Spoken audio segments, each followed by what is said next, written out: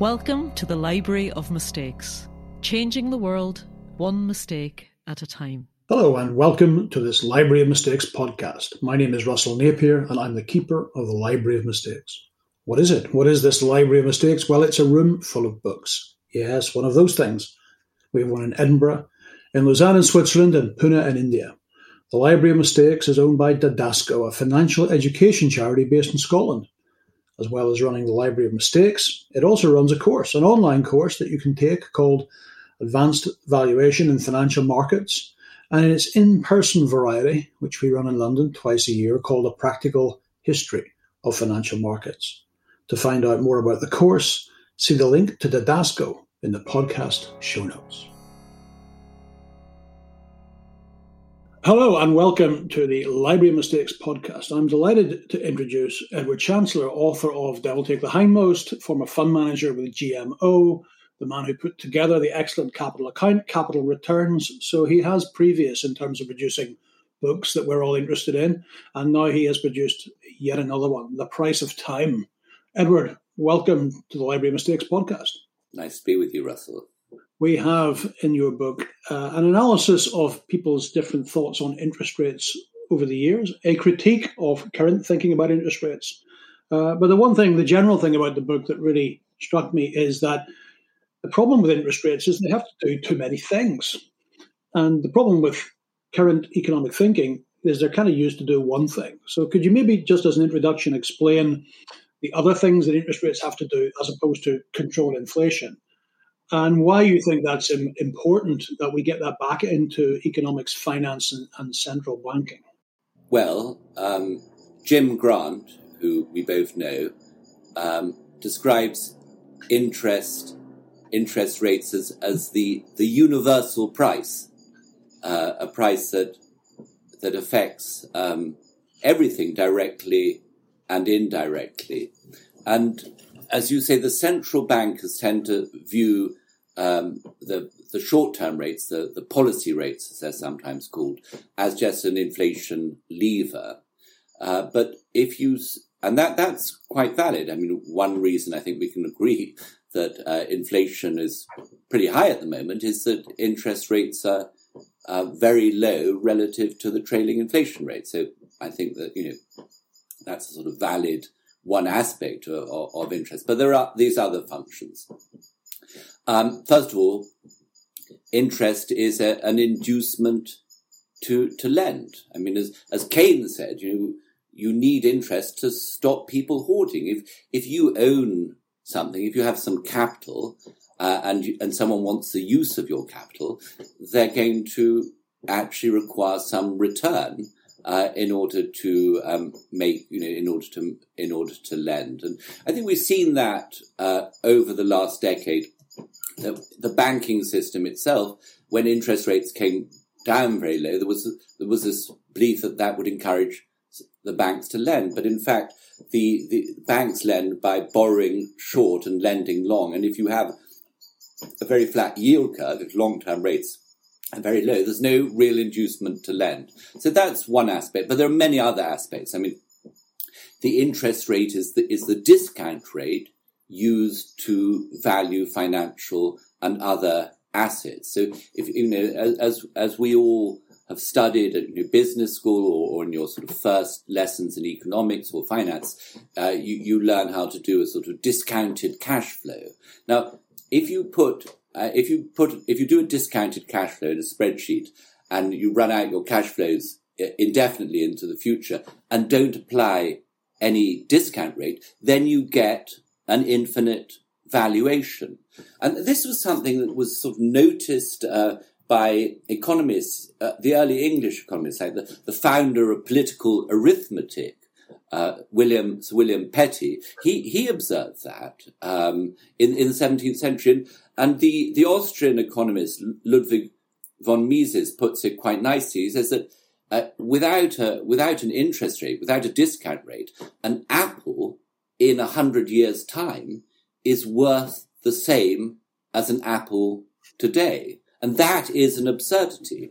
And I would say that, a lot of the financial absurdities we've seen coming to, a peak during the sort of COVID market mania of sort of 2020 to 21, that, in SPACs and cryptocurrencies, meme stocks and so on, a lot of these assets that were fundamentally valueless, if you take the discount rate to close to zero and pump enough money into the system, you're going to get very highly speculative markets.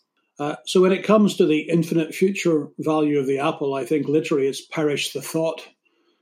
It's a thought that needs to perish. The misallocation of capital, that's what permeates the book, that the interest rate also encourages that. And then you quote Donald Cohn in March 2004, governor of the FOMC. It's a quote that I'd missed, but I think it's quite stunning as to how the central bankers tried to use interest rates to distort the allocation of capital, that it was part of their raison d'etre, part of their policy settings. I just wanted to read it and let you comment on the consequences of this. So this is Cohn in March 2004. Policy accommodation and the expectation that it will persist is distorting asset prices. Most of this distortion is deliberate and a desirable effect of the stance of policy. We have attempted to lower interest rates below long-term equilibrium rates and to boost asset prices in order to stimulate demand. So this is a central banker saying that actually we're in the job of distorting asset prices and distorting capital allocation. Is that the only revelation that you think in terms of central bankers admitting that the distortion of the allocation of capital is actually part of central banking? Well, yeah, I mean, that is a pretty worrying comment. And I think I cite later the head of the Reserve Bank of Dallas talking about how the very low interest rates were actually discouraging investment and leading to financial engineering. And I think it was called Fisher, and he mentions two companies in his district that were borrowing, cutting investment, and using the money to buy back shares. So I think it is very worrying that the central bankers, and what is a central banker but a central planner? That's what they've in effect become. And this is, Russell, point that you make when you go on about financial repression and how the state, comes in to replace when interest rates are kept very low, when the state has to come in and replace the market as the allocator of capital, and that I don't think the central bankers knew what they were doing. You and I know that if you use interest rates, keep lower interest rates to boost asset prices, it's all very well, but you're bringing returns from the future. And if you bring returns from the future, there will be lower returns for investors going forward. See, there's no overall gain. So I think there's a lack of profound thinking about what the consequences of such actions were. And I think now people are coming round to a view that, say, you and I have held for a decade, perhaps 2 decades, that the central bankers had no business playing around so recklessly with this vital economic phenomenon, the rate of interest. So there are no free lunches in the world. There are no free lunches in the Library of Mistakes podcast. So we're going to pretend that you are the central banker. But first, I want to read a bit from your book about targets, which takes us beyond interest rates into something even bigger. And it's the following, because I think it's a beautifully written piece. As a result, the use of targets is associated with a variety of adverse outcomes, including short-termism, the diversion of resources into bureaucracy, risk aversion, unjustified rewards, and the undermining of institutional culture. Metrics serve to stifle innovation and creativity. They imitate science, but resemble faith. When an institution is guided by some specific target, critical judgment is suspended. In the 1970s, the American social scientist Donald Campbell pointed out that the more any quantitative social indicator is used for social decision-making, the more the subject it will be to corruption pressure, and the more apt it will be to distort and corrupt the social processes it is intended to monitor. Historian Jerry Muller, author of The Tyranny of Metrics, adds a corollary to Campbell's law: anything that can be measured and rewarded will be gamed. So our background is in financial markets. Well, we've certainly seen it being gamed. Now the difficult question, how do we run central banking to avoid this issue of the tyranny of metrics? The inflation target turned out to have all sorts of problems. What is, or what should be, the right target for central banking? It is a very difficult question, because really the problem is, if you had a world in which money were a sort of a limited, a finite object, and that therefore when you were lending your capital, you were lending something that was limited, there would be a sort of natural price for it determined by the market cost of the loan would reflect a genuine supply and demand for capital. In the world of central banking, in the world of commercial banking, as you write, Russell, you have what we call fountain pen money. You can conjure up money from with a stroke of a pen, and central bankers themselves can conjure up the base money also with the stroke of a pen. So there is no real restriction to how much money can be made. So and given that the interest rate reflects the supply and demand for this money, then it's obviously liable to be out of whack with some sort of unseen natural or equilibrium level. What I say in the book is people have been talking about the natural rate of interest for at least 300 years, 350 years. I cite John Locke, the philosopher, talking about it. And I say, well, we may not be able to observe the natural rate of interest. It's a sort of artificial construct, an ideal concept. But we know it from its absence. So we know, when credit is growing too quickly, when asset prices are going through the roof, when savings are too low, when countries are running massive current account deficits. These are all indications that the interest rate is probably too low. So if given that one doesn't live in an ideal world, the probably the best thing to do is to have a broader set of criteria to consider what the interest rate should be. And you'd be looking, instead of just focusing very, very narrowly on diversions, the extent to which the trailing inflation rate is moving from from the central banker's 2% target, you can look at a broader measure, a broad array of measures. And so Claudio Borio at the Bank for International Settlements, he's been advocating what he calls his financial cycle, which is really just a measurement of credit growth relative to its norm and real estate prices. So that's a very simple model, and Borio thinks that simple model is more effective at sort of determining the real sort of underlying capacity of an economy, and also better at avoiding sort of these speculative booms and busts that we've been going through. And I think Borio. I think Borio's on the right lines. Most books on the history of finance only have villains, but yours actually has heroes. And not only that, they're heroes who are still with us, Claudio Borio and Bill White. So it's good to read a book with some heroes in it. As you said, the BIS have put together early warning indicators for systemic banking issues, and it is the trend growth of, or the current growth of debt to GDP relative to trend. So maybe Borio is onto something.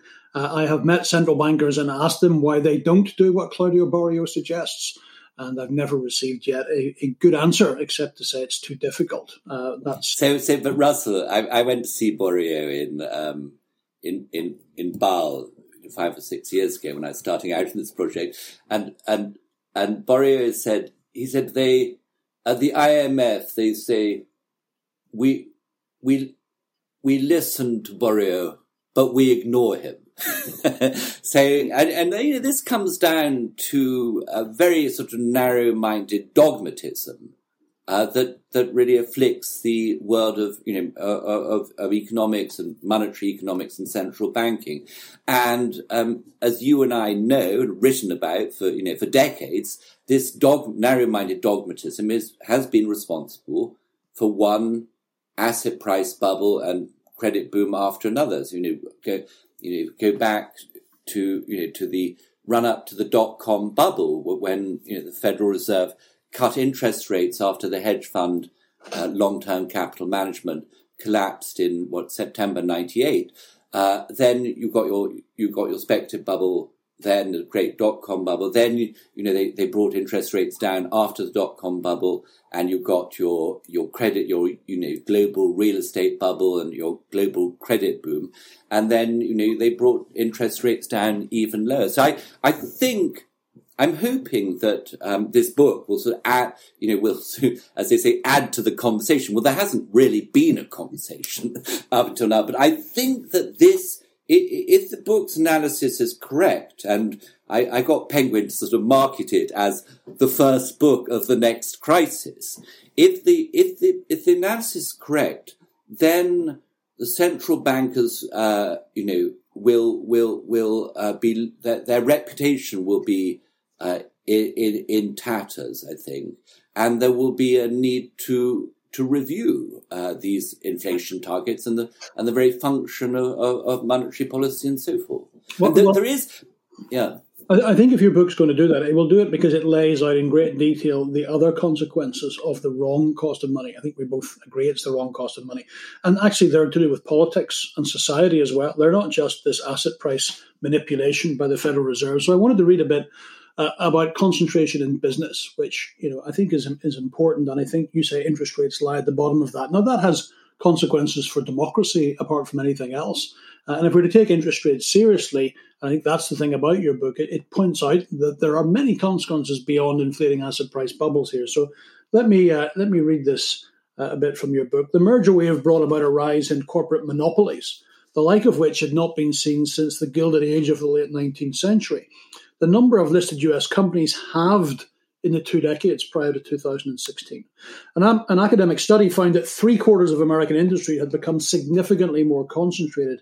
As in the late 19th century, low interest rates once played the role in the consolidation of US industry. Economists at the University of Michigan find that price-fixing cartels are more influenced by the level of interest rates than any other factor. Cartels tend to form at times of low interest rates and break up when rates are high. Now, if that's correct, and it's all backed up by academic research, the level of interest rates is, the heresy. Is it too important to be left to central bankers at all? That's a difficult question. I don't really believe that central bankers should be given a narrow mandate and that the politicians should then walk away and deny and disavow any consequence for what's happening. And that's really what's happened, over the course of this century. I think that, I think that the politicians are going to have to, let's call them our political representatives, should take more cognizance of what's going on, and if that means ending the formal independence of central banks, perhaps that's the way forward. I mean, by the way, Russell, you're probably aware that after the First World War, the Reichsbank was given constitutional independence from the German state, and then the Reichsbank sort of allowed this great, hyperinflation to take place. And it was only when the German states took into to have a sort of a stabilization policy of preventing the growth in the money supply that the hyperinflation came to an end. But at the time, the governor of the Reichsbank, Rudolf Havenstein, said, "No, you're not allowed to do this. I am independent," and he actually died at his desk on the day of the monetary stabilization. So, I mean, if there's ever been a sort of warning of the dangers of allowing central bankers to be independent and not sort of holding them to account, then that probably is the first and best example. Well, it's interesting because there is a book, it's a few years old now, by former Deputy Governor of the Bank of England, Paul Tucker, called Unelected Power, in which he refers to the central banks potentially as overmighty citizens. So it shows which way the wind is blowing in terms of where we are going. We could be here all day, and we're talking about your book, but I wanted to talk a little bit about China, because people listening to this will be incredibly interested in what's going to happen in China, a country which has, let us just say, has never really dallied with market-determined interest rates. So let me read a little bit. It's about China, but it's about more generally what you get if you don't live in a world of market-determined rates. And actually, in their case, a little bit of financial repression, which is something we might talk about as well. So here it is. Capital was misallocated in China on a scale not seen since the heyday of the Soviet Union. Soviet central planners had also operated under conditions of financial repression. In the political economy of socialism, Hungarian economist János Kornai explained how monetary conditions in communist Russia and its satellites contributed to their economic failure. And this is the quote from Kornai, which I think is very illustrative and important. Market coordination had not become predominant in these economies.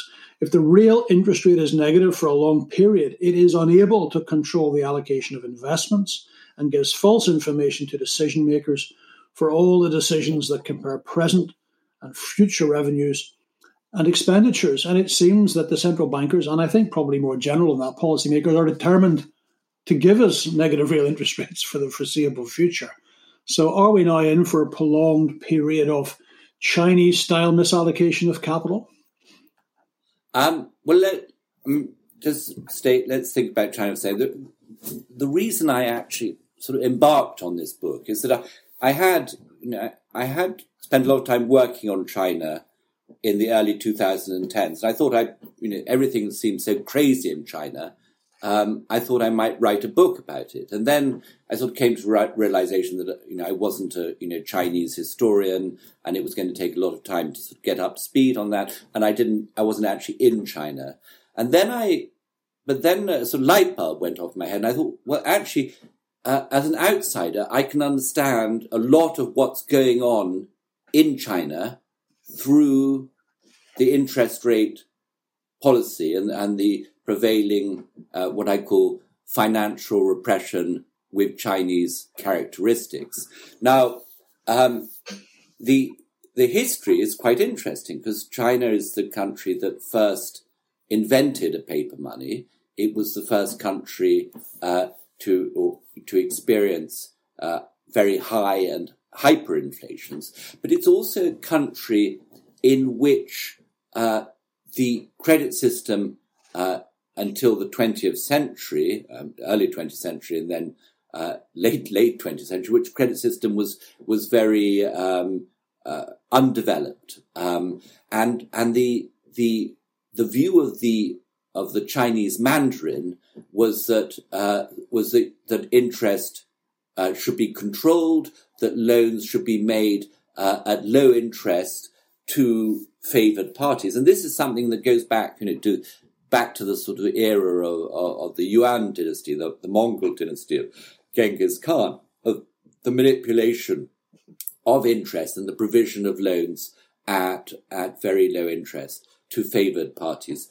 And I associate that with the lack of economic development in China over a long period. Then you get into the modern period, and you have the sort of Deng period of reforms from sort of 1980 going forward, the so-called China miracle.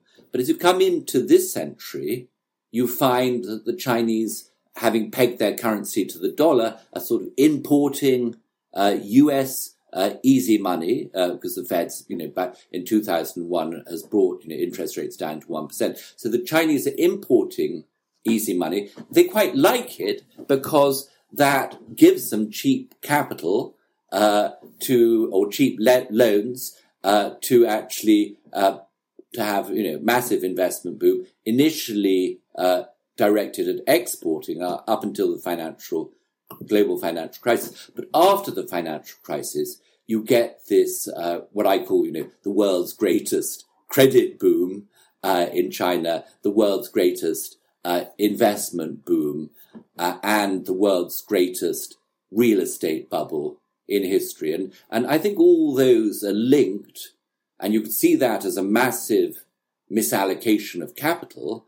All those are linked to the sort of, the underpinning of that was the financial repression, the very low real and nominal rates in China, and in particular the fact that rates were very low relative to GDP growth. So you go back to our discussion of what is the sort of real what should the natural rate of interest. One proxy for that is really your average trailing nominal GDP growth. And when China was growing, let's say at nominal GDP growth at 15% a year, and interest rates were down at, say, 2 or 3%, then you can see that there's a huge gap between the sort of proxy for the natural rate and what was actually the prevailing lending rates.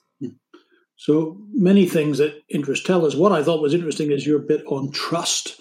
The interest rates tell us something about trust, and I wanted to discuss that in terms of the structural changes that are underway. Maybe even as we speak, rapid political changes underway in the United Kingdom. But anyway, let me read what you say about interest rates and trust. And you're citing here Bagehot. The problem in Bagehot's view was that in many parts of the world, in quotation marks, idea of interest is developed very imperfectly. The fundamental problem was a lack of trust. In the Orient, he surmised, writing in the 19th century, I have to hasten to add, a man might put his money in gold or diamonds, or even bury it, rather than lend at interest. I know, during the 17th century, the price of money came down, partially because people started lending to corporate bodies, whether they be governments or municipalities, or maybe even the very first corporations. But lending to kings was a pretty dangerous business because they could get their head cut off in the field of battle, and credit quality could deteriorate rather rapidly. So the world is changing. We are tinkering with some of the laws of property rights in certain jurisdictions. How important do you think property rights are for interest rates? We note high interest rates in Venezuela or Turkey, for instance, and we associate them with high inflation. But is there an element as well at which the lack of trust of government, the lack of inability to put in property rights, and a change in that might lead us to a waning in those property rights, might also lead us to higher rates of interest? Well, I write in one chapter, I cite the 18th century Italian intellectual Ferdinand Galliani, where he talks about interest as the price of anxiety. He said that all lending involves a concern that you may not get your capital back, and anything that causes anxiety must be rewarded. Now, another way of looking at that is that the built into all interest is a sort of insurance premium, and we see that in the credit default swaps market, which is really just an insurance market that replicates the corporate bond market. So yes, I think that if you're going to undermine property rights, then people will be more reluctant to lend. And as they're more reluctant to lend, they would demand a higher premium on their lending. So, in fact, this is the dangerous thing for particularly for Western governments to start playing around with property rights, because it tends to backfire. I mean, you see, look, the Boris Johnson's government is sort of falling as we speak. But one of the things you've probably been observing is how Michael Gove, the late minister for levelling up, was playing around with the rights to with property right, with the landlord's right to own properties and to rent properties out. So now these all have this is sort of broader picture that once governments start playing around with property rights, they are actually going to affect both asset values and the cost of lending. One of the other great things about the book is not just your words, but you found some wonderful quotes from history about other business cycles, other interest rate cycles, and the consequences. I wanted to, as we draw towards a close, discuss the wonderful phrase ingenious mendacity, which comes from a quote you have here from Walter Bagehot. So let me read it, and let us then discuss the current levels of ingenious mendacity in our economies. So Bagehot again: the good times too of high price almost always engender much fraud. All people are most credulous when they are most happy. And when much money has just been made, when some people are really making it, when most people think they are making it, there is a happy opportunity for ingenious mendacity. So interest rates levels, to the extent that they play into these good times, affect the quality of human behavior, according to Bagehot, or to put it more prosaically, as Buffett likes to say, it's only when the tide goes out that you discover who's been swimming without a bathing costume. Interest rates and morality, do you think there's a link there, as Bagehot says there is? Well, you remember J.K. Galbraith also has this concept, what he calls the bezel, the illusory increase in wealth that appears during speculative bubbles. I think even if one accepts that the low interest rates and the liquidity encourage the asset price bubbles or the booms, and inflate the bezel. I think they inflate the bezel because when there's an opportunity to, in very speculative markets, the shysters will come out. And now we've obviously seen that over the last couple of years. The SPAC phenomenon, these special purpose acquisition companies, were being launched by promoters who all they had to do was to raise the money in the markets and then take over some speculative venture, and automatically were given a very large stake, these promoters, in the company, and then after a relatively short lockup period, they could sell out. So it was a sort of license to print money, if given those market circumstances. Then you've got the cryptocurrency world, with very high rates of lending cryptocurrencies, which looked. I think I'm glad that I made this call because I wrote it. I wrote the words sort of 18 months ago. I said, these high rates of interest in the cryptocurrency world look as if they might be signs of a sort of Ponzi scheme, and I think that's probably as you see these cryptos blowing up now, that I think that these Ponzi schemes are unraveling. So yes, if you have, let's think of it this way: if you have relatively high or just normal rates of interest, you have less speculative markets, less inducement to just make fortunes through speculation, and more of an encouragement for slow and steady returns of investments. I think that the very low interest rates discourage saving and encourage sort of, if you will, more speculative and dangerous endeavours. So in that sense, yeah, I think there is a sort of more moral underpinning. Well, we'll finish by looking a little bit into the future. I mean, what shines out of the book is that a market rate of interest, a correct rate of interest, is the truth around which everything else should really evolve. If I can quote from Jack Nicholson and A Few Good Men, you want the truth, you can't handle the truth. Can our politicians or central bankers, can they handle the true rate of interest? And if they can't, what comes next? So, Russell, don't I cite you, the great Russell Napier, in my last chapter, in which I argue that that I accept your thesis, don't I? That where the position we've got into now with very high levels of debt requires a prolonged period of financial repression. And in that period of financial repression, states will necessarily try and take a bigger role. And I'm afraid, I think that our job as analysts and my job as a journalist over the next 10 years is really going to be analysing the repression, the role of the states, what's happening in financial markets, and then sort of waiting, for the end point. And again, I concur with you that, that we're not very close to the end point. We're just, what does Churchill say? The beginning, it's the beginning of the end, not the end. So yeah, we'll have to wait. I think on the upside is that markets, as they come down, will offer better and genuine investment possibilities. So it's all very well to buy your FANG stocks or whatever at very high multiples and see them going up 20% a year, or to buy your meme stocks and see them going up tenfold a year. But these are often illusory profits, whereas when markets come down and valuations are reasonable and very cheap, you can then actually make investments that are sound and that have a decent expected return going forward. So from the investment perspective, it's not all bad news, I'd say. Well, the book is a must-read for investors. If only if it was compulsory reading for politicians and central bankers. I think we might struggle to do that. All I can say, Edward, thanks for writing it, and good luck over the next 10 years with the missionary work. I can see you carrying this around various places, trying to convert the unconvertible. Keep up the good work. Keep the faith. It might take 10 to 15 years, but you'll get there eventually. And thanks again for writing such a wonderful book. Thanks, Russell. Bye then.